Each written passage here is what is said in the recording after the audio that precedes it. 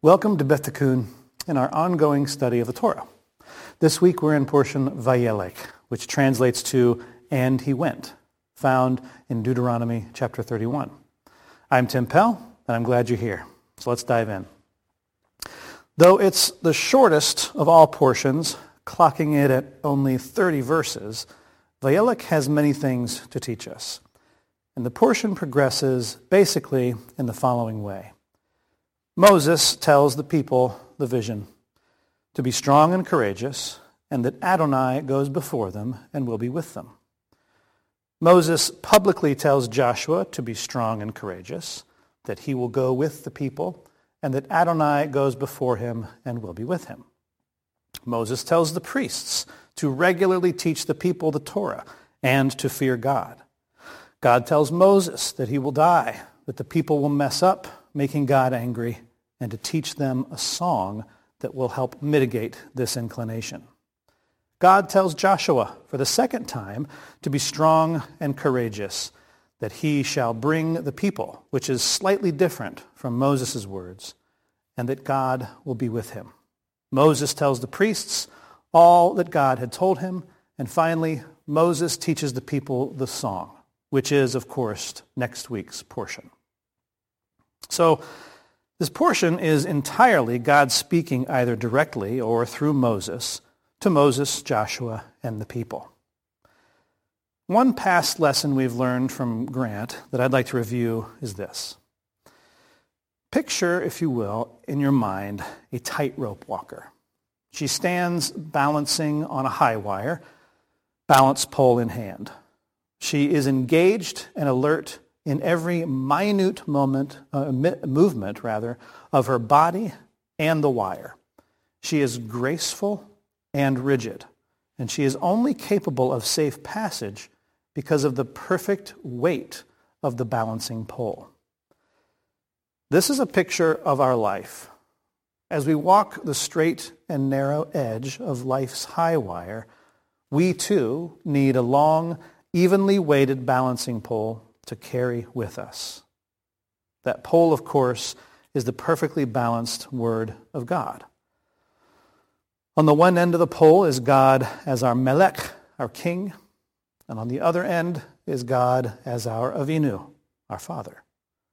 On the one end, he gives Torah, law, and on the other, he gives Chen, grace.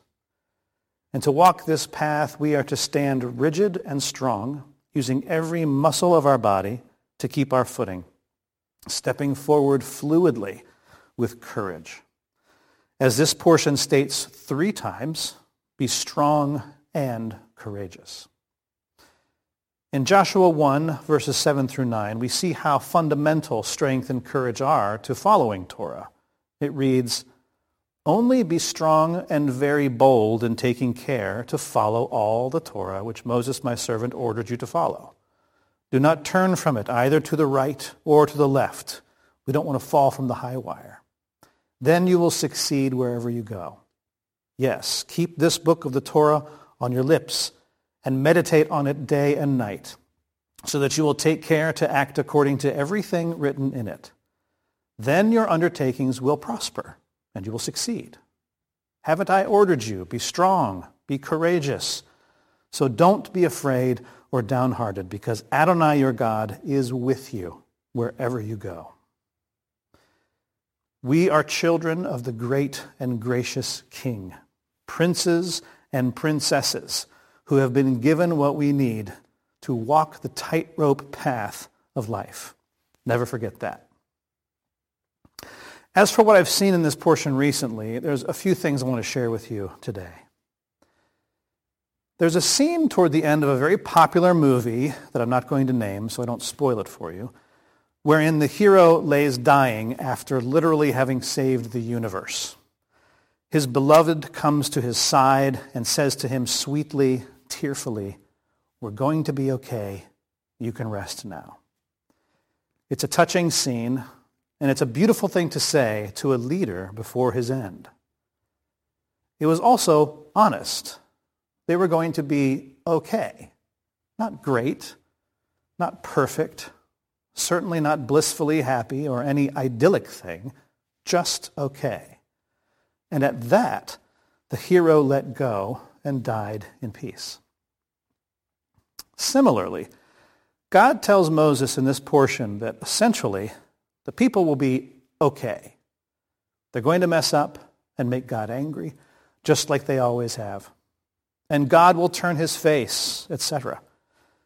But I don't imagine that Moses is distraught about this. And here's why. Moses knows, beyond the shadow of a doubt, that Adonai is faithful and keeps his promises. Moses knows before God even speaks a word, and despite the fact that the people could and would break the covenant with God, God will never break the covenant with his people. So when God says they're going to mess up, I imagine he and Moses shared a moment where God rolls his eyes, and Moses does a facepalm saying, "Oy vey," and then they both chuckle a little. So God is not leaving Moses with bad news just before he dies. That would be cruel. No. He's saying, they're going to be okay. You can rest now. Secondly, if we go back over the overall picture of the portion, we can see a basic model of effective leadership. The leader does four things, really. He shares the vision, sets the boundaries, brings the people there, and goes with them. The people, for their part, trust the leader and the vision. And all are strong, courageous, and fear only God. Let me repeat that. The leader shares the vision of them in the land, sets the boundaries written down in the Torah, brings the people to the land, and goes with them.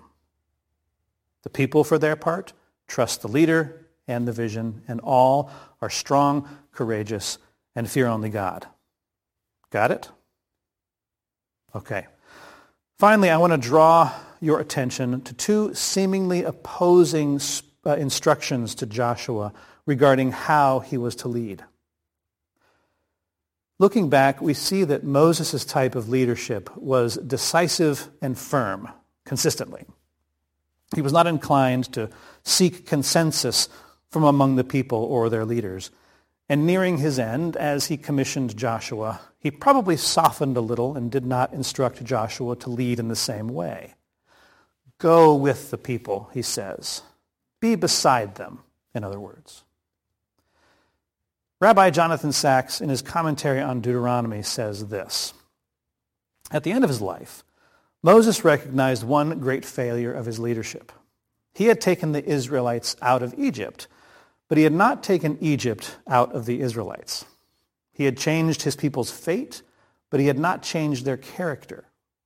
He now realized that for this to happen, there would have to be a different kind of leadership, one that handed back responsibility to the people as a whole and to the elders in particular.